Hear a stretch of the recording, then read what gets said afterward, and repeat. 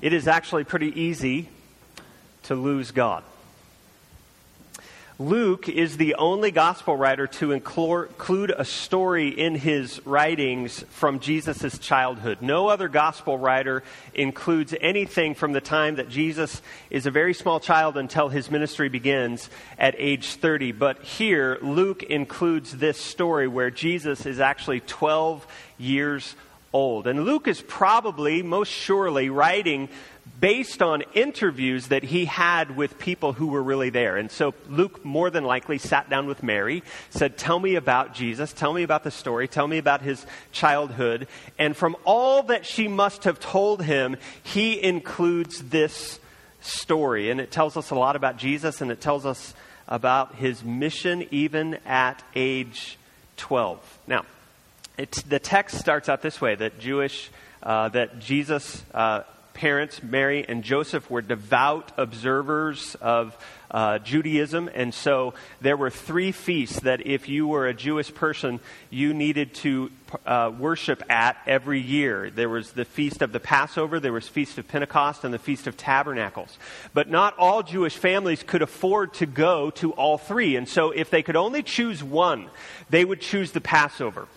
The Passover was this national holiday wrapped up into family reunion but everything centered on worshiping God. And so it is this great celebration. And so Joseph loads up the van. He packs the family in. They head to Jerusalem. They observe all the holy days of the Passover. They're with family. They're keeping God in the center of things. They're doing what Jewish people do. It's about a week long, and then they make their journey back home to Nazareth. But there's one problem. They get about a day's journey from Jerusalem, and they look around at each other, and Jesus is nowhere. Jesus is missing. He can't be found. Oh, he's not with you? I thought he was with you. Well, Joseph, what'd you do with Jesus? Where's my son? Right? It's that. And panic sets in, and we're told that Joseph and Mary are greatly distressed. And you can understand that if you've ever had a lost kid. They have a lost Jesus. That's the first thing we see in the text, a lost Jesus. And probably the first question that anybody has when they read this story is, how in the world do you lose this kid? Right? How in the world does this happen? Well, people would have traveled to these feasts, to Passover especially, in big, huge caravans. And women and children would have been leading the way and setting the pace so that they didn't go too fast. And the men and the younger men would have been in the back. And they would have traveled in these big groups. Relatives and whole villages sometimes would travel together. And everybody kind of kept an eye on everyone else. And at Jesus' age, 12, he's kind of in between, right? He could have been up front with the women and children, but he could have also been in the back with the men and the younger men, and he could have hopped from one group to the other and not been missed. And Joseph would have thought he was with Mary, and Mary would have thought he was with Joseph and the other men, and maybe both of them thought that he was with some other relatives, and that's a different way, right? This is not Mary and Joseph loading the kids into a minivan. They didn't leave a kid at the gas station here. And when you think about it that way, Mary and Joseph are kind of superstar parents compared to some of us. How many of you have ever lost a kid? I went this week. I was in 3 or 4 different groups, and I said, tell me about a time when you were in charge of a kid and you lost that kid. And there was not a person in any of those groups that couldn't tell me some story. There were teachers, oh yeah, we were on this trip and I kind of lost this kid and we had to just, it was a whole fiasco. And there were grandparents, oh yeah, I was charged with my grandkid one time and couldn't find him anywhere. And then there was our ministry administrator, Jamie Beckham. She told this story on her husband, Bob. She said that back when Kyle, their oldest son, was just a maybe kindergarten or first grade or something like that, Bob's playing softball over here at the college fields. And he takes Kyle to play softball because there's a playground over there. And so Kyle's playing while Bob's playing softball. And Bob gets into the game, and he probably gets a winning hit, who knows. And they win the game. And he is proud of himself all the way home. And he steps through the door and he he's excited to tell his wife about, his victory on the field. And she says, "That's wonderful. Where's my son?" "I will be right back." And he heads over to the college field. And in the meantime, he gets there. No Kyle. Kyle's not there. And in the meantime, Kyle, this little kindergarten first grader, has decided, I guess everybody left me. I guess I need to walk home. And so he starts walking home. Somehow he finds Dairy Queen.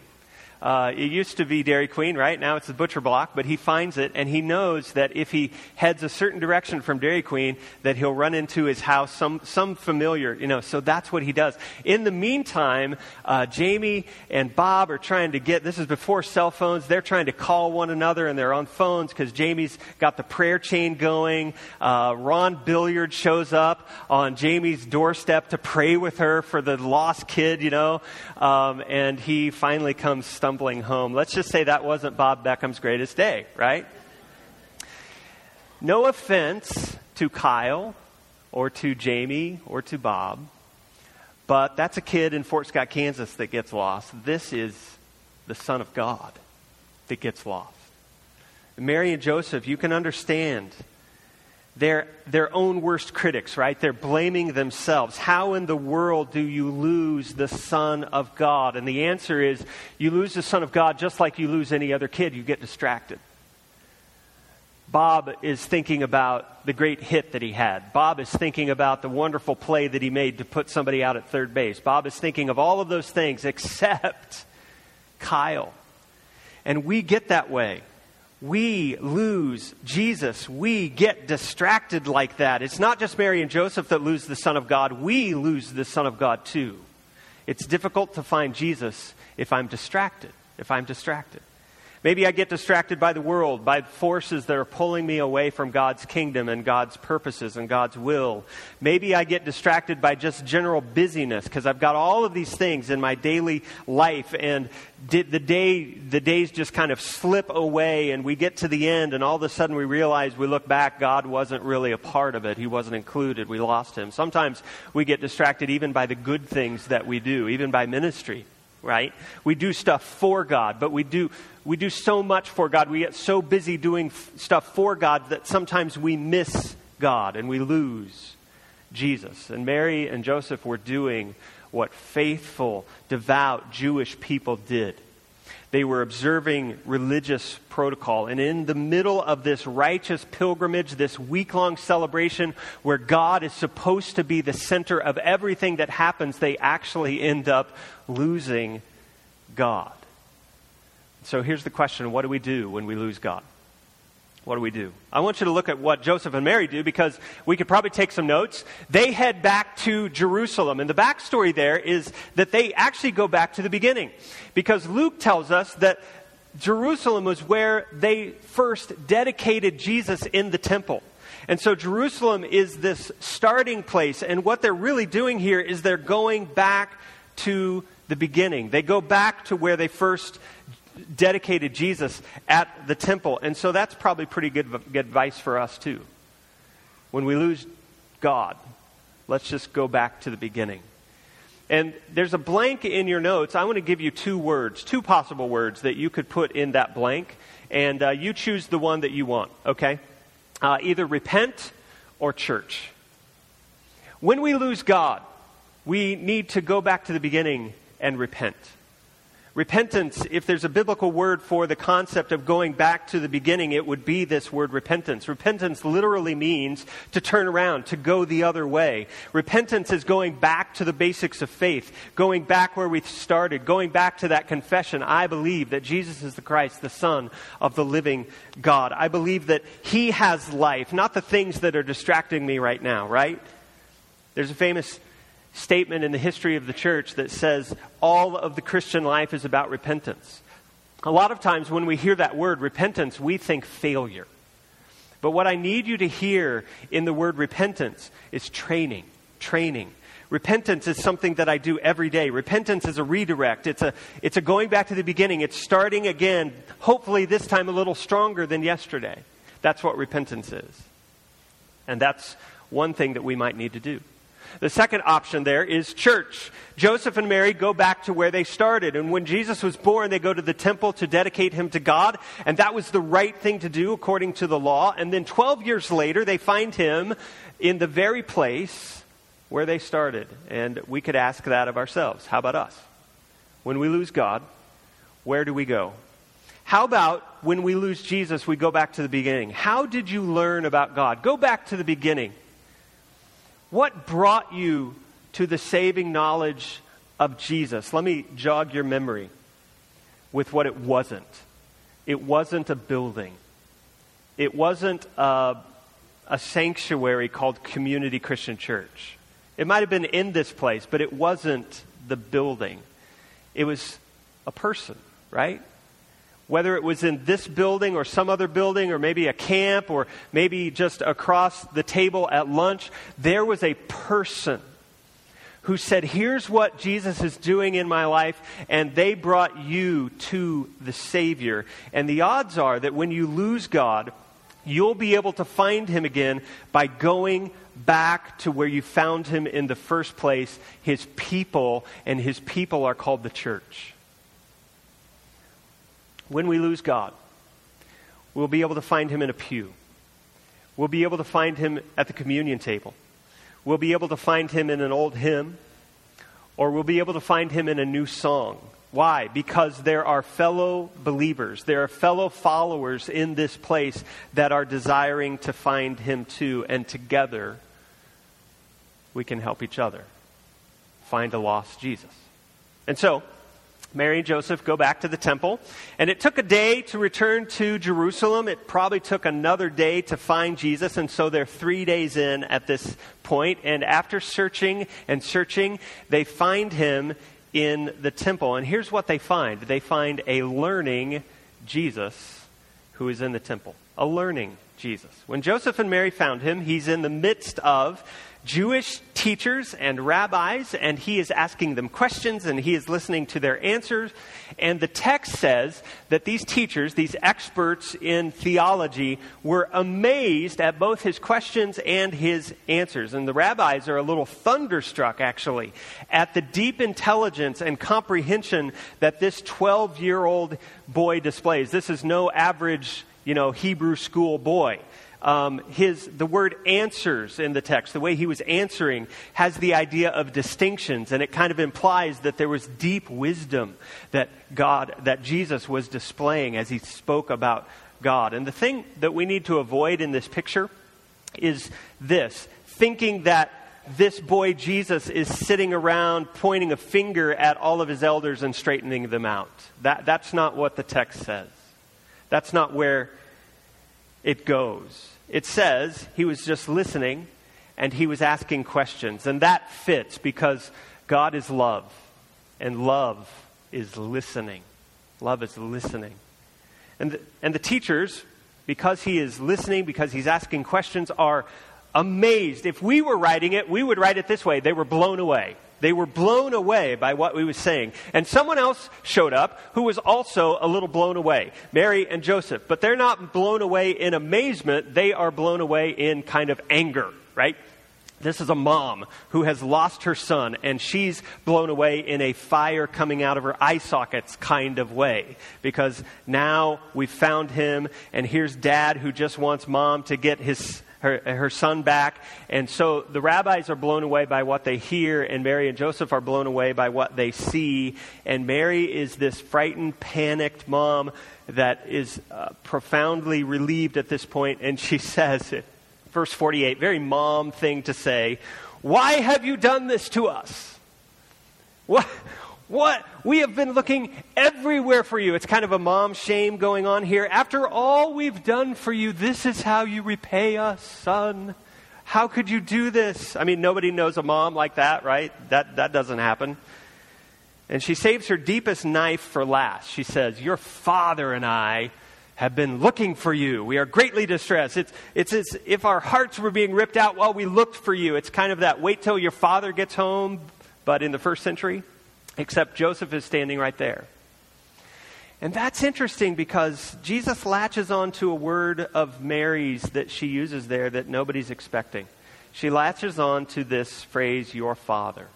Your father and I have been looking for you. And he begins this way. He says, why are you looking for me? There's no issue here. And then he dives in verse 49. He says, you should know who I am. And you should know that I must be, or it is necessary for me to be about my Father's, and then depending on your translation, it says my Father's business, or my Father's house, or my Father's things. None of those words are in the Greek. The Greek literally reads this way. Do not you know that in the Father of me I must be? And so the place wasn't the thing. The temple wasn't the concern. Jesus' concern was that he be learning about his Father. I've got to know God who is in heaven, and this is my chance to do it. And in this sentence, Jesus makes clear this distinction between Joseph, who is his adopted father, and God in heaven, who is his true father. When Jewish boys are 13, maybe you've heard of a little ritual that they all go through where they are introduced to the full responsibilities of adulthood. Anybody know what that's called? It's a bar mitzvah, right?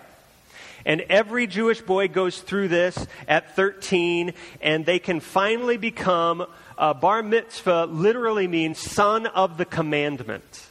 And at 13, when they go through this, they can literally become, for the first time, the son of the commandment, which means that they are taking, from that point on, the full responsibilities of the law that God gave to Moses. And so somehow, when we look at Jesus and his life, we never think of Jesus having a bar mitzvah, but he surely would have had one. And that story, for some reason, Luke leaves out. But here, a year earlier, he talks about Jesus going to the temple, and he's a year away from that big moment. And the thing for us to ponder today is that year prior to the bar mitzvah that Jesus would have had. And I've said it a few times. Maybe you got it so far. Jesus is how old? 12. Yes, and that's significant. Because for the year prior to a Jewish bar mitzvah, a Jewish father would enter into, with his son, a very focused and intense time of teaching and guiding. That was the normal thing. It was the father's responsibility to prepare his son for the big step that was coming when he turned 13. And so Joseph, no doubt, has been at this with Jesus. Here's how to be a man. Here's what it means to work. Here's how we follow God. Here's what you'll need to know to support yourself and lead a devoted life to God. I imagine that he learned more about carpentry that year than any other, but he also learned more about life and more about God in that year than he did any other. And so taking Jesus on this trip to the temple would have been most appropriate.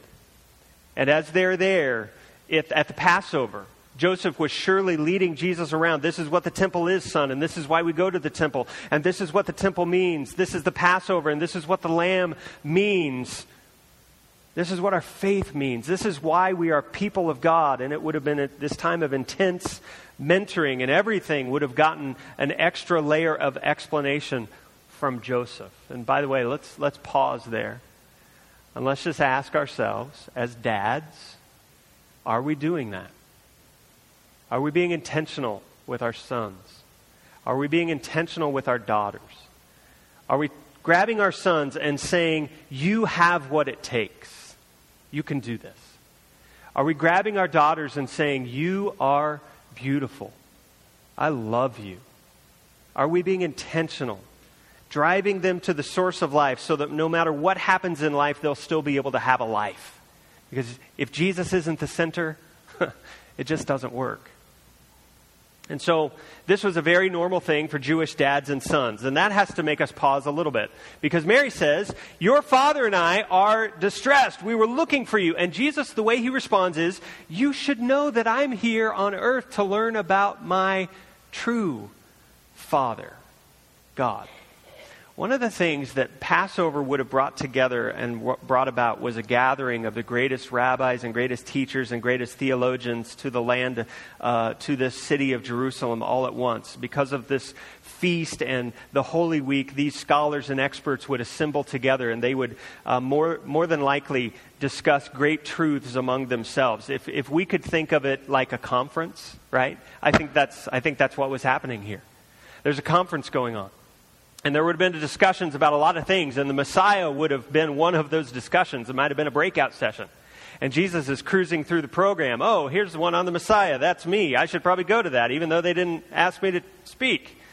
And so there's Jesus, sitting in the middle of all of these discussions, unknown to these great teachers, learning and absorbing infinitely more than he ever could back in Nazareth. And infinitely more than Joseph himself could ever teach him. And so here's the thought, and this is full disclosure time. This is kind of conjecture. It's a guess, but it does make sense, and Jesus does seem to hint at it here.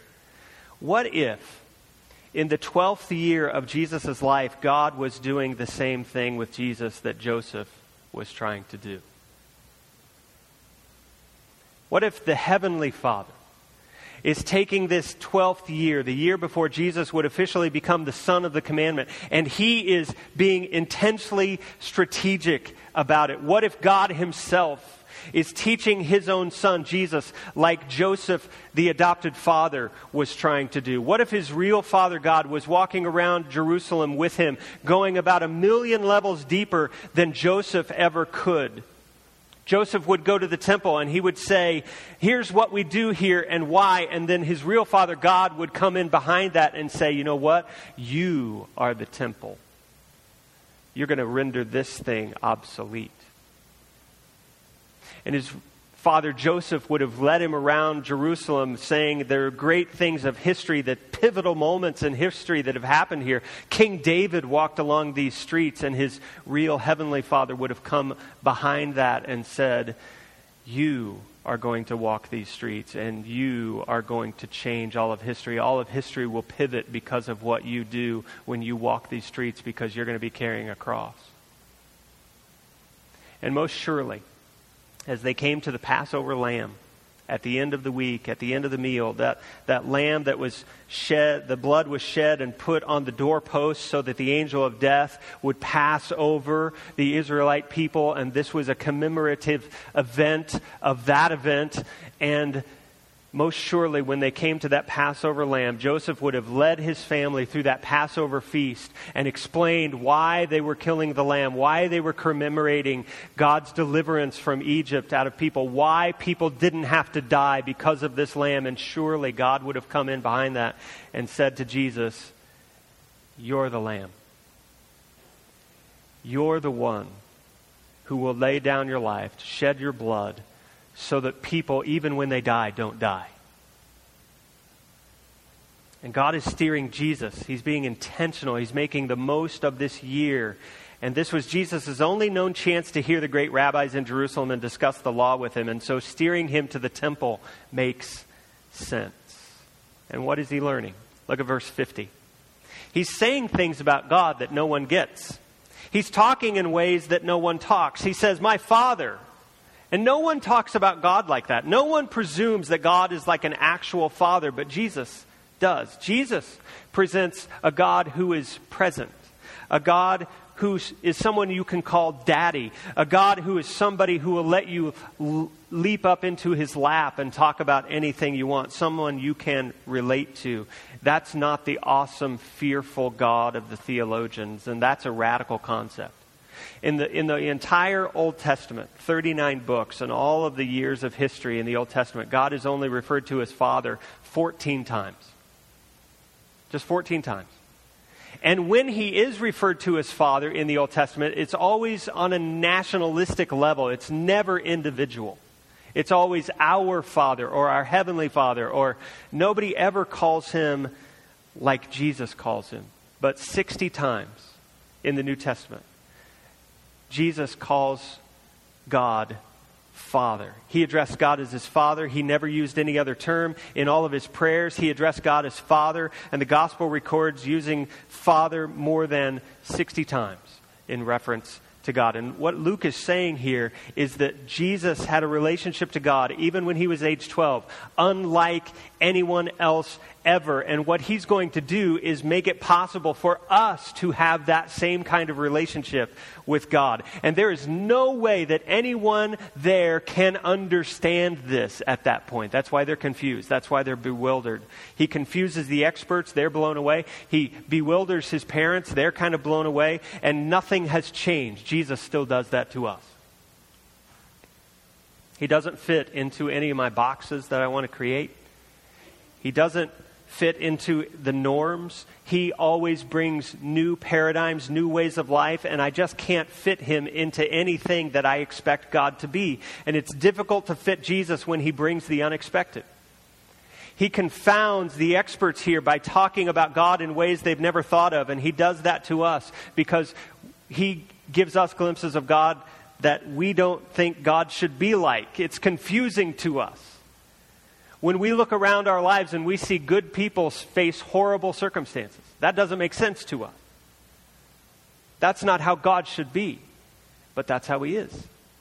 It's confusing to us when he says, I am just, and yet we look around and we see evil people winning the day all the time. That's confusing to us. That's not how God is supposed to be. It's confusing to us that he loves us, but he still lets us go through storms and terrible circumstances. It's confusing to us when God says there is a point to all of our suffering, and yet all we around us, all we can see is pointless suffering, or what seems to be pointless suffering. We got a dose of that in Branson this week. Why? Why, God? And we want to use Mary's words in times like that. Why have you treated me like this? How can you treat me like this? After all I've done for you, this is what I get in return. It's confusing, it's mystifying, it's painful, it's disheartening, and it summons a crucial question. And this is the question, is the hinge point. And if we don't get this question right, then we're lost and we lose God forever. And this is the question. Why should I trust this kind of God who does these things that I cannot understand? Why should I trust this God that doesn't fit what I think God should be or God should do? And of course, the vast majority of people in our world just immediately say, I can't. I can't trust a God like that, and I won't. But in this text is the reason why we can. It's the last thing we see. We see a loving Jesus. A loving Jesus. It's in the very first red words ever recorded from the lips of Jesus. Some of you have the old school Bible in front of you, and these are red words, right? These are red letters. He says, why are you looking for me? I must be. It is necessary that I be in my Father's house. And there's this clear tension about who the real Father is. Mary says, your Father and I were looking for you. Jesus says, I'm in my Father's house. And that's a huge theological bomb here. Joseph might have been an adoptive father, but make no mistake, Jesus says, I am God's son. God is my real father. Joseph is a great man, but not that. And Jesus has a clear understanding, even in the first words we ever record from his lips, of who he was. I am God's son. Now, I want you to go back to when you were 12. I want you to think about that.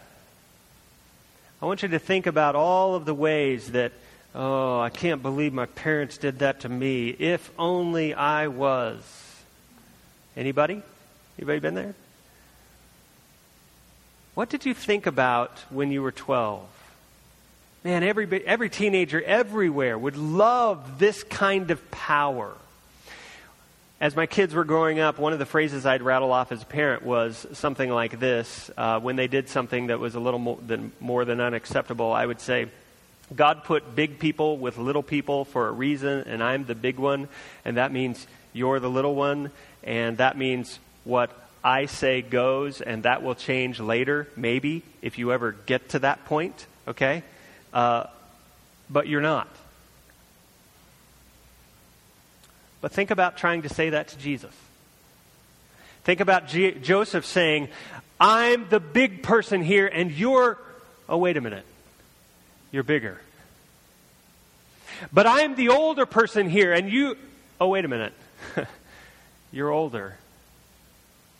And maybe that famous line, you know what? I don't care. I'll take you out because I can make another one that looks just like you. Yeah, they can't do that because, oh, yeah, Jesus made us. You see the problem? Jesus is the only human being ever to be able to say to his parents, listen to me because I am the authority. I'm older than you. I'm wiser than you. I'll be making the decisions around here because I am really in charge. And so what we have here in a 12-year-old Jesus is a glimpse that Jesus knew who he was. But without a beat, without even a skip, we understand that Jesus also knew what he was to do. The phrase, I must be in my Father's house, it is necessary for me to be in my Father's house. And that phrase has a parallel. It's somewhat identical in the Greek, and it's at the end of the book that Luke writes. At the end, in chapter 24, there are two guys who have just come from a Passover feast like what we've been talking about today. And these two guys are walking away from Jerusalem and wondering about what they've just witnessed because they've just witnessed their Savior hung on a cross. And another traveler comes up with them, and they don't know it yet, but it's Jesus. It's a resurrected Jesus. And they begin to fill this newcomer in on what has happened in Jerusalem. Don't you know? Have you been under a rock? And they explained that their leader, Jesus, was crucified, that he was the hope, but now he's dead, and they're not sure what to do. They're kind of at wit's end right now, and they're not sure about anything anymore. And Jesus chimes in. They still don't know it's him. But he begins this way. Oh, you foolish people. Don't you know it is necessary that the Christ suffer in these ways? And then he started with the Old Testament. He taught them all about how the Christ, the Messiah, had to suffer based on scriptures in the Old Testament. It says that he taught them about himself. And so in chapter 2, we have, Mom, Dad, it's necessary that I be about the Father. And in chapter 24, guys, it is necessary that the Christ should die this way. And what we see here in a 12-year-old Jesus is that he knew who he was, but he also knew exactly what he had to do. He was God in the flesh. He was the maker of the parents in front of him. He had infinite power behind this face full of pimples. But what does it say in verse 51? That he does with this infinite power. He goes home. He says that the word of life, the one who spoke everything into being that is, that he went home and he, what's the word? Submitted. Some of your translations say he obeyed the very parents that he had made. And there it is. That's why you should trust him. He didn't have to. But he did it anyway. And maybe that's why Luke chose this story in the beginning, because at the end of the tale, Jesus will be in this same spot. He'll be in a position where he doesn't have to allow nails to hold him to a cross, but he does anyway. He did it in obedience to not his earthly parents, but to his heavenly Father. And he came and he hung on a cross in obedience. It was necessary for him to be the obedience that I could never be, so that I can have the relationship with God that I could never have otherwise. And that's love. To be in a position where nothing is required of you, and yet to do something anyway for the sake of someone else. That's love. And that's Jesus. That's a superhero, right? That's the God we worship. That's the God worthy of my trust. And if he went through this storm willingly and trusted that God would bring life in the end, then I can trust him for the same reason that I need to go through mine. And that God will do the same for me. He'll bring me through that storm, and He will make good of it, and victory will come from it. I don't know how, but it will. And I trust, because that's what He did with Jesus. The Creator loved me when there was no reason to, and it's difficult to forget Jesus when He obeys the Father for me. For me. Let's pray. Father, I thank You. I thank You for this Savior named Jesus that has done things on our behalf that we could never do. Father, help us. Maybe some of us have lost Him today. Help us to find Him. Help us to find Him again in the believers around us. Help us to find Him even in the troubles of this life. We may not see how He's bringing everything in the world to right, but He is. The timetable might not be ours, but help us to trust. Because the truth is that He has lived a perfect life for us. Love has given us what we didn't deserve. Jesus did that for us. Help us to find that kind of love again. It's in Jesus' name we pray. Amen.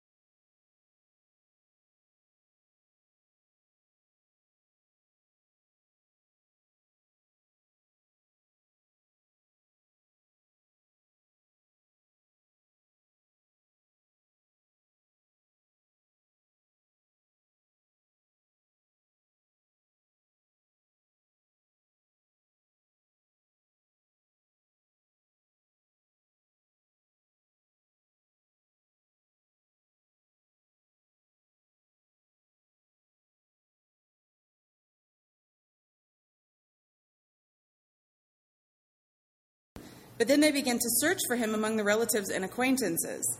And when they did not find him, they returned to Jerusalem searching for him.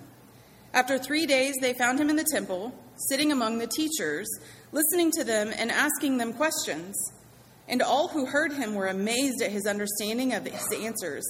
And when his parents saw him, they were astonished. And his mother said to him, "Son, why have you treated us so? Behold, your father and I have been searching for you in great distress." And he said to them, "Why were you looking for me? Did you not know that I must be in my father's house?" And they did not understand the saying that he spoke to them. And he went down with them and came to Nazareth and was submissive to them. And his mother treasured up all these things in her heart. And Jesus increased in wisdom and in stature and in favor with God and men. This is the word of the Lord. Thanks be to God. You may be seated. Thank you, Jennifer. It is pretty easy to lose God. Luke is the only gospel writer to include a story from Jesus' childhood. No other gospel writer includes anything about Jesus from the time he is a small child to the time he starts his ministry when he is about 30 years old. And only Luke includes a story about Jesus' childhood. And in this text, this story that he chooses to include, he is 12. Jesus is 12. Presumably, Luke wrote because he was able to sit down with eyewitnesses, sit down with people who were really in these shoes and write from what they told him. So we assume that he sat down with Mary, Jesus' mother, and he said, "Tell me everything." And Mary would have told him all the stories that she could recollect, all the stories of Jesus in his youth. And Luke decides to take this one. Why this one? Well, it tells us a lot about Jesus, and it gives us some hints about his mission, even though he's 12. And so let's start this way. The text says that Joseph and Mary were devout Jews, and they were headed up to the Passover feast. There were 3 feasts that all the Jewish people were expected to attend. The Passover was one, the Pentecost feast was another, and the Feast of Tabernacles. Those 3 happened in Jerusalem. And all 3 were kind of required, but not everybody could afford to go to all 3. And so if you only could choose one, it was always the Passover. The Passover was a week-long feast. It was kind of this national pride. It was kind of 4th of July mixed in with a great family reunion with God at the center of everything that they did. And so Joseph packed up the minivan. He loaded all of his, kids, all of his family into the van, and they get to Jerusalem, and they spend this week with family and friends, and they keep God at the center. They do everything that they're supposed to do on Passover, and then after about a week, they start heading home, and just one problem, they get about a day's journey away, and they start looking around, and guess what? No Jesus. Jesus is nowhere. He's missing. Wait a minute, he's not with you? I thought he was with you. No, he's not with me. I thought he was with you. Where in the world? And there's panic. And we're told Joseph and Mary are greatly distressed in the text. They're in pain. And you can understand that if you've ever had a lost kid, right? The first thing we see in the text is a lost Jesus. A lost Jesus. And probably the first question that anybody has about this little story when they read it is, how in the world do you lose a kid? In those days, people traveled, especially to feasts like this, to Jerusalem, in really big groups. Families would have traveled together. Whole villages might have traveled together, and they would keep an eye on each other and everyone else's children. And one of the things that they did was the women and children would set the pace up front so that the pace wasn't too fast. And the men and the younger men would have stayed in the back. And what age is Jesus again? 12. That puts him right in the middle, right? And so there are times that he could have been up with the women and children. There are times that he could have been back with the men. And Mary thought he's one place, and Joseph thinks he's another. And maybe both of them think, oh, he's with some other family. And that's how you lose a kid. That's a different way, right? It's not like we're loading up for a family vacation and we leave a kid at the gas station. Anyone? When you think about that, Mary and Joseph seemed like superstar parents compared to some of us. I was in at least 3 different groups this last week, and groups of people. And I asked them, because this was the story this week. I said, "Give me a time that either you were a kid and were lost, or give me a time where you were in charge of a kid and you lost a kid." And I had teachers say, "Oh yeah, there's this one time we were on this trip and this kid, man, and it was a whole fiasco." And I had a grandparent say, "Yeah, my grandchild came over and couldn't find him." And I had moms and dads. There was nobody that was without a story. Everybody's had a time where they've lost a kid or they've been lost. Jamie is our ministry administrator, and she told a story on her husband, Bob, and I will relate it to you today and get Bob in trouble because it's not a stellar day for Bob. Way back when, their oldest, Kyle, was maybe kindergarten, first grade, and Bob was playing softball at the time, so they played over on the fields over here at the college.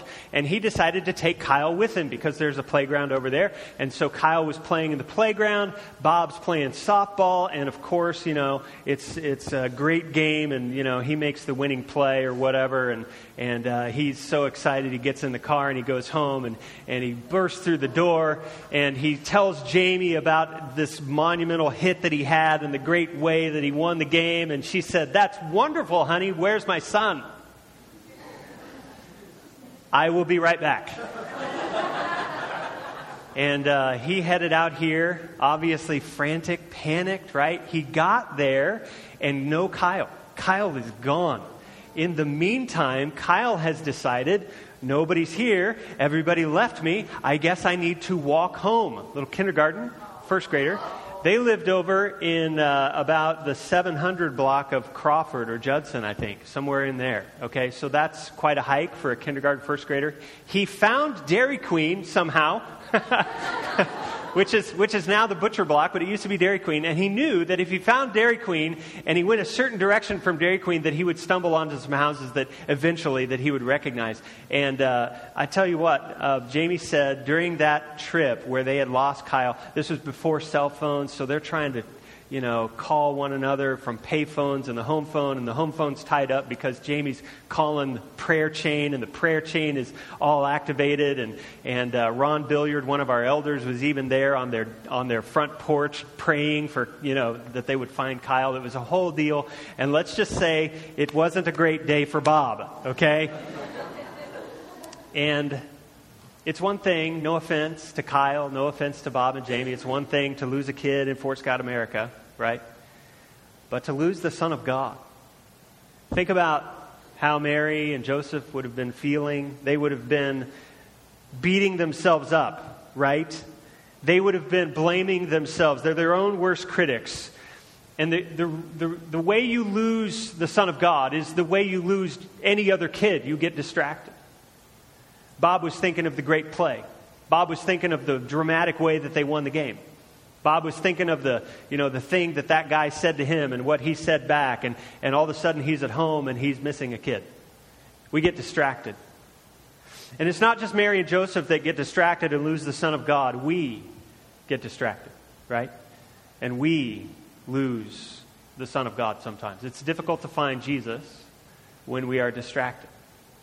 Sometimes it's the world that distracts us, those forces that pull us away from God and His will and His kingdom. Sometimes it's just the busyness of life that distracts us. We have all of these things that we try to pack into the day, and we come to the end of it and we realize, oh, God wasn't a part of the day. Sometimes we get distracted even by the good things that we can do. We do stuff for God, we do ministry for God, but we get so busy doing those good things for God that we forget that God is the reason we're doing these things in the first place, and we miss Him, we lose Jesus. Mary and Joseph were doing what faithful and devout Jewish people did. They were going to Jerusalem to observe this religious festival, and in the middle of this religious pilgrimage that is designed to refocus people on God, they lose God. It's possible.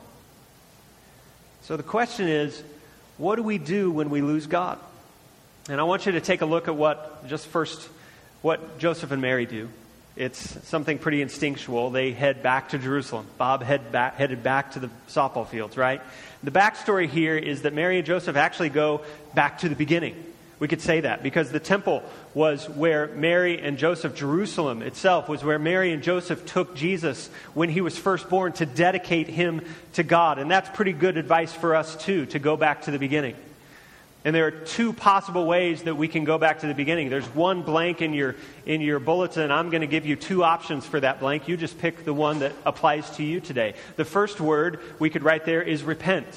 Repent. If there's a biblical concept for going back to the beginning, it would be this word, repentance.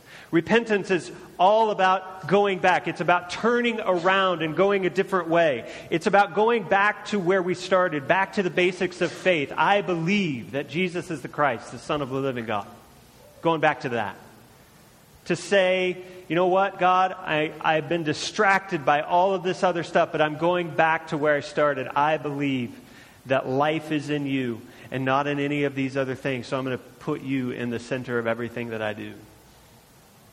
There's a famous statement in the history of the church that says all of Christian life is repentance.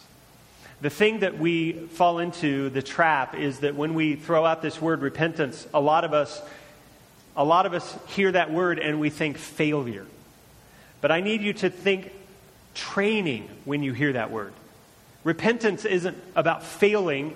Repentance is about training. Repentance is about getting up and saying, God, I commit this day all over to you again, and hopefully I'm a little better today than I was yesterday. That's what repentance is about. That's why it's every day. That's why all of Christian life is about repentance. So the other option for that blank is church. Church. Joseph and Mary go back to where they started. And when Jesus was born, they go to the temple. They dedicate him to God. That was the right thing to do according to the law. And when they lose him 12 years later, ironically, they find him in the very place where they started. So we could ask ourselves that same question. How about us? When we lose Jesus, where do we go? Maybe we should go back to the beginning. So tell me, go back to the beginning in your mind. How did you learn about Jesus? How did you learn about the saving grace of Jesus? Let me jog your memory and remind you of probably how you didn't learn of the saving grace of Jesus. You didn't learn it from a building. Oh, these buildings are great. Community Christian Church is a great place. It's a great building. But it's not the church. The church is God's people, right? And if you go back to the beginning and you think about how you were given this message of the saving grace of Jesus, it always involved a person. It was a person saying to you, here's what Jesus meant to me. Here's what Jesus has done in my life. I think he can be your Savior too. It always goes back to a person, and that's the church. And when we lose God, the odds are overwhelming that we'll be able to find him again in the pew, right? In the communion table. We'll be able to find him again in an old hymn or maybe a new song. Why? Because the other people who are trying to find him also are there with us. That's how the church is supposed to work. And so when we lose Jesus, go back to the beginning. Maybe we should do both. Maybe we should repent. And maybe we should go back to his people, the church. And so Mary and Joseph go back. They go back to the beginning. It took them a day to return to the city, Jerusalem. It probably took them another day to find Jesus. And so they are 3 days in at this point. And after searching, what they find is a learning Jesus. A learning Jesus. He's found in the temple. And in the temple, in some corner of it, he's in the middle of a circle. And there are Jewish teachers and rabbis. And he is part of that circle, and he is asking them questions, and he is listening to their answers. And the text says that the teachers are amazed at both his questions and his answers. They are thunderstruck by the deep comprehension that this 12-year-old Jewish boy is displaying. He's not the normal kid at Hebrew school, right? Okay? And the thing that we need to avoid here as we picture this in our minds, we need to avoid this thought that the little boy Jesus is sitting around straightening out his elders, like pointing a finger, straightening out the teachers of the law and the rabbis. That's not what's happening here. The text does not say anything like that. It just says he was listening and asking questions. And that fits. Why? Because God is love, and love is listening. Love is listening. And so the teachers and the rabbis are amazed. And if we were writing this, we would write it this way. They were blown away. There was somebody else that stumbled upon that scene, and they were also blown away. It was not the rabbis and teachers. It was Mary and Joseph. And they are blown away in a little different sense. This is mom who has lost her son, and she's blown away in a fire coming out of my eye sockets kind of way, right? And now I finally found you, and what the heck are you doing to me? How can you do this to me, right? And dad is with her, and he just wants mom to get her son back so she's not, frantic. And so the rabbis are blown away by what they hear, and Mary and Joseph are blown away by what they see. And this frightened, panicked, upset mom says what a mom would say in verse 48, "Why have you done this to us?" There's a little bit of mom guilt and shame there put on like only moms can do. And then she says, "After all we've done for you, this is how you repay us," right? Nobody has a mom like that, right? She saves her deepest knife for last. She says, "Your father and I have been looking for you." It's kind of the first century equivalent to, just wait till your father gets home. That's what's going on here. And that's interesting because Jesus latches on to that phrase, "your father." And that's why I'm making a big deal of it. And he begins in verse 49. He says, "Why are you looking for me? There's no issue here." And he says, "You should know who I am. You should know that I must be, or you should know that it is necessary for me to be about my Father's," and depending on your translation, it says my Father's business, or my Father's house, or my Father's things. That word, whatever it is in your translation, is not in the Greek text. The Greek literally reads, "Do not you know that in the Father of me I must be?" In other words, it wasn't the temple that was the thing. It was God. The temple isn't the important part. God is the important part. Jesus is emphatic. I've got to be about learning about my Father. I've got to know God who is in heaven because He is my Father, and this is my chance to do so. And in this one sentence, Jesus makes this distinction between Joseph, who is his adopted father, and God in heaven, who is his real, true Father. At age 13, every Jewish boy goes through a celebration where he is introduced to the full responsibilities of adulthood. And you probably know, you've probably heard about what that celebration is and what it's called. It's called a bar mitzvah. Yes. Bar mitzvah literally means son of the commandment. And when a Jewish boy turns 13, he goes through this bar mitzvah so that he can literally, from then on, become a son of the commandment. And from that point on, the full responsibilities of the law that God gave Moses are upon his shoulders. And he is now officially an adult. It's odd that we never look back at the life of Jesus and think about him having a bar mitzvah. But surely he did. But Luke doesn't include that story. He includes this one. And it's a year before that would have happened. He's 12, right? And the thing that we need to understand is that for the year prior to the bar mitzvah, that there was something that a Jewish father would do to prepare his son for that day when he was 13 and he would become a son of the commandment. The Jewish fathers would prepare their sons for that step that was coming. And so Joseph, no doubt, has been at this with Jesus. So it was an intense time of training and focus. And Joseph would have said to Jesus, "Here's how to be a man.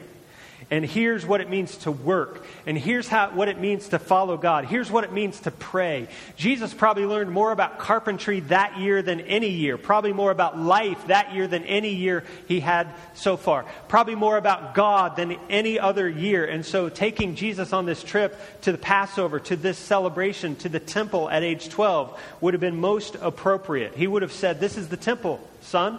And this is why we go to the temple. And this is what the temple means. And this is the Passover. And this is what the Passover means. And this is what the Passover lamb means." And this is who we are as a people of God. And this intense mentoring happened the whole year when they were 12. And maybe we should pause there and just ask, dads, are you that? Are you being intentional with your sons? Are you saying, you have what it takes? Here's how to navigate life. Here's how to be a man. Dads, are you being intentional with your daughters? You're beautiful. I love you. You're the princess of the world. And here's how to navigate life.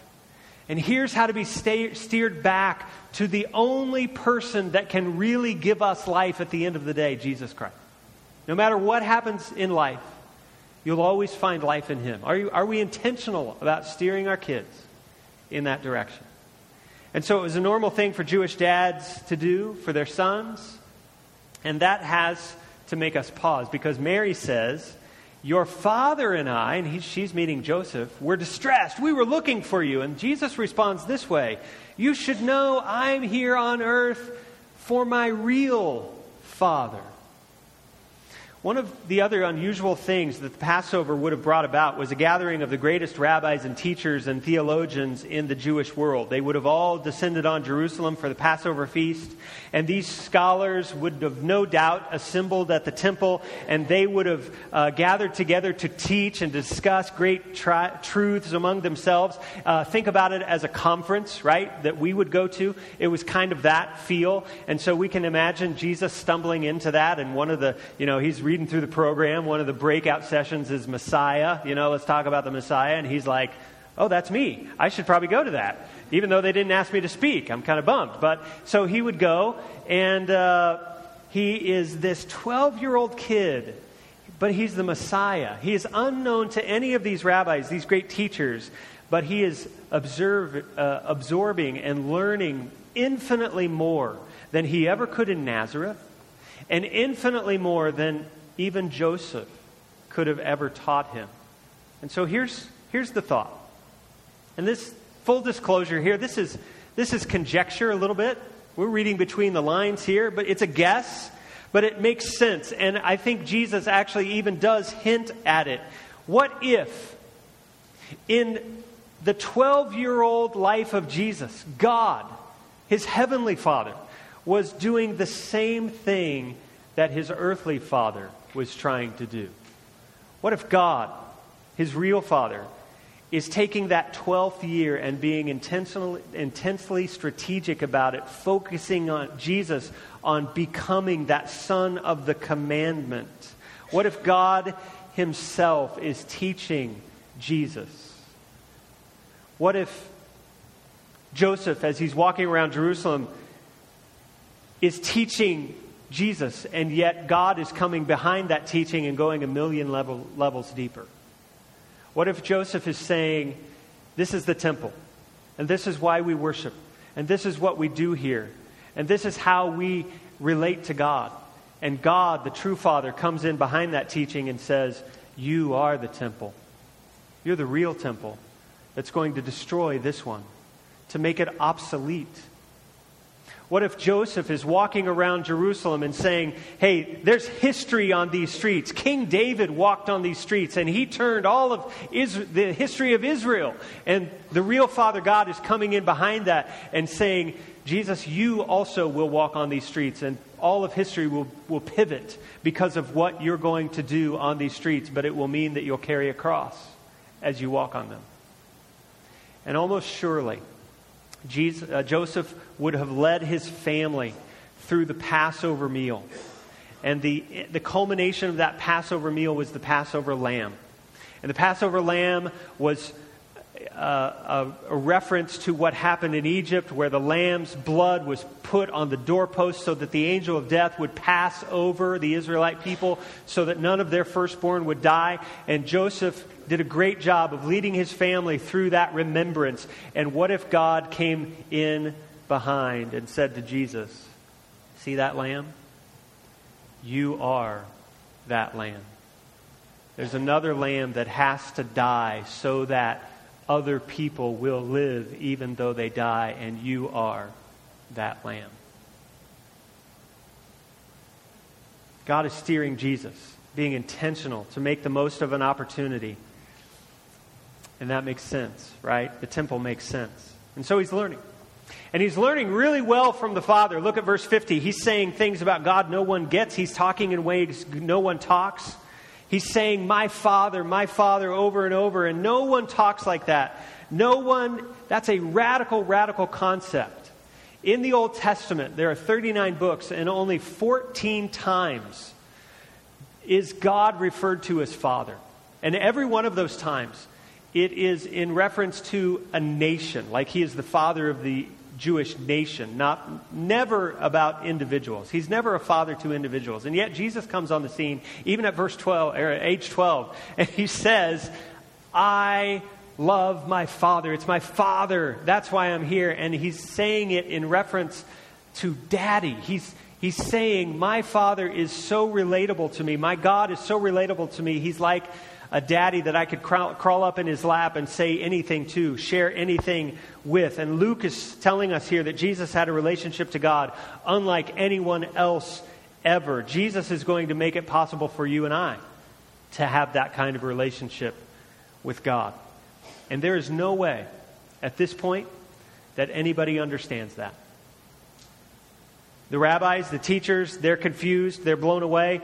His parents, Jesus, Joseph, and Mary, they're confused, they're bewildered, they're blown away. Nothing has changed. Jesus still confounds us today. He doesn't fit into the boxes that we kind of create for God and say, this is how God should be. This is what God should do. Jesus does not fit into those norms. He always brings new learning into our lives, new paradigms, and I can't fit him because it's difficult to fit Jesus when he brings the unexpected, and that's what we see at every turn. He confounds the experts by talking about God in ways they've never thought of. He does that to us. Things that don't fit how we think God should be. We look around at our world and it's confusing to us when good people face horrible circumstances. Anybody? Yeah. That's confusing. God, that doesn't fit with a loving God. We look around our world and it's confusing to us that he says he is just. God says, I am a just God. And yet we look around and we see evil people ruling the day. How does that work? That doesn't fit in my box of what God should do and what God should be about. It's confusing to us that he loves us, but he still lets us go through storms. We don't get that. That doesn't fit the God that we want. It's confusing to us when God says there's a point to all suffering, and yet when we look around, all we can see is seemingly pointless suffering. Anybody read about Branson this week? Man, why, God? That doesn't fit. After all we've done for you. We get this in return, and we want to use Mary's words in times like these. What are Mary's words? How can you treat me like this? This isn't what God should be about. It's confusing, it's mystifying, it's painful, it's disheartening, and it summons a crucial question.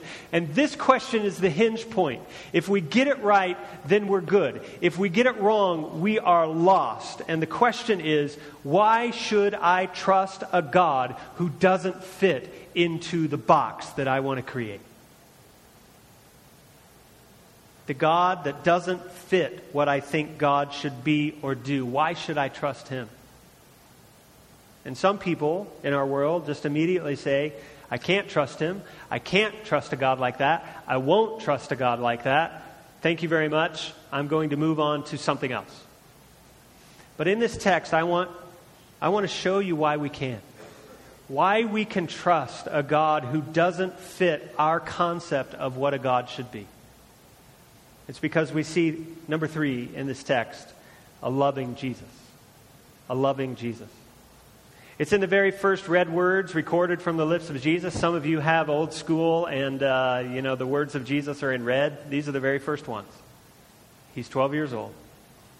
He says, why are you looking for me? Don't you know who I am? It is necessary that I be in my Father's house.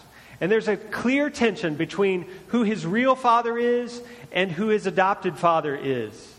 And there's a huge theological bomb here, because Joseph might be an adoptive father, but make no mistake, I am not Joseph's son. I am God's son. I am the Son of God. And here in the first recorded words of Jesus, Jesus understands clearly who he is. Now think about what that means. I want you to do so by going back to your 12-year-old self. Go back to when you were 12 years old. What were you wearing? What was your hair like? Who were you with? What issues did you have with the authority figures in your life? What issues did you have with your parents that they just didn't get, right? And what 12-year-old on the planet wouldn't want to be God's son? Every teenager everywhere would love this kind of power.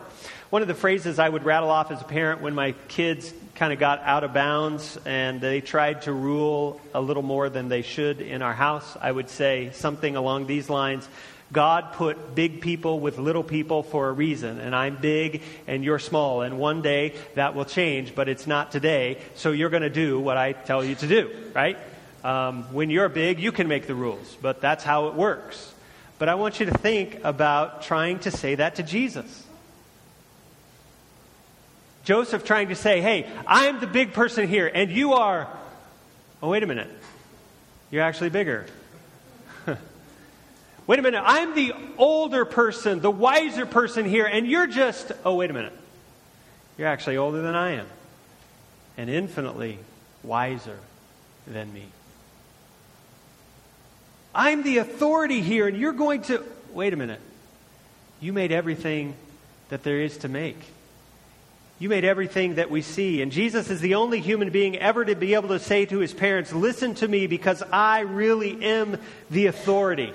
I made everything that you see. And I will be making decisions around here because I'm older than you. My way goes because I'm actually really in control of everything. That's where Jesus was. And so what you have here in a 12-year-old Jesus is a glimpse that Jesus knew who he was, and yet without missing a beat, he also knew what he was to do. The phrase, I must be in my Father's house, could also be, it is necessary. And it has a parallel later in the book of Luke. At the end of Luke's gospel, he will include a story, and he will use this phrase again. Jesus will, it's in red letters there too. There are two guys that have just ironically come from the Passover feast. And it's the very Passover feast where Jesus has been hung on a cross and crucified. And they have looked at him as Savior and the hope of all Israel. And now he is dead. He's hanging on a cross, and they're walking away from Jerusalem, and they have no hope. They are disheartened. And all of a sudden, a third traveler pops in and starts walking with them. They don't know it, but it's Jesus. It's resurrected Jesus. And they start telling this newcomer what has happened in Jerusalem, as if he didn't know. Did you hear what happened? All hope is lost. Our Savior, Jesus, was hung on a cross. And we banked everything on him, and now there's nothing left. We're not sure what to do. And Jesus chimes in. They still don't know it's him.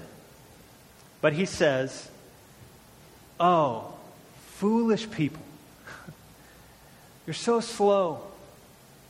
And he says this, was it not necessary that the Christ should suffer these things and enter into his glory? And beginning with Moses and all the prophets, he interpreted to these two guys in all the scriptures, and meaning the Old Testament, all the things about himself and what it was necessary that he do. And so in chapter 2, you have Mom and Dad, it is necessary that I be about my Father. And in chapter 24, you have guys, it is necessary that the Christ should die this way. And what we see here, even at the beginning, in 12-year-old Jesus, is that he knew who he was, but he also knew exactly what he was to do. He was God in the flesh. He was creator of everything, maker of the very parents that were in front of him. Infinite power behind this face full of pimples. And yet, what does it say in verse 51? It says that the word of life, the Logos, the one who spoke everything into existence, went home. And what's the word? Submitted. Maybe your translation says obeyed the parents that he had made. And there it is. That's why you should trust. That's why you should trust this God. Because he didn't have to, but he did it anyway. And maybe that's why Luke chose this story. Because at the end of the tale, Jesus will be in the same spot. He doesn't have to hang on a cross, but he does it anyway. He doesn't have to obey, but he does it anyway. And this time his obedience is not to earthly parents, it's to his heavenly Father. And he says, it is necessary that I hang on a cross so that others can live. It is necessary that I obey so that others could find the obedience to God that they can never live up to. And that's love. Love is to be in a position where nothing is required of us, and yet we do it anyway for the sake of someone else. And that's a superhero, right? That's Jesus. That's a God worthy of my trust. And the Creator loved me when there was no reason to, and it's so difficult to forget Jesus when he obeys the Father for me, especially knowing what that meant. Father, I thank you that you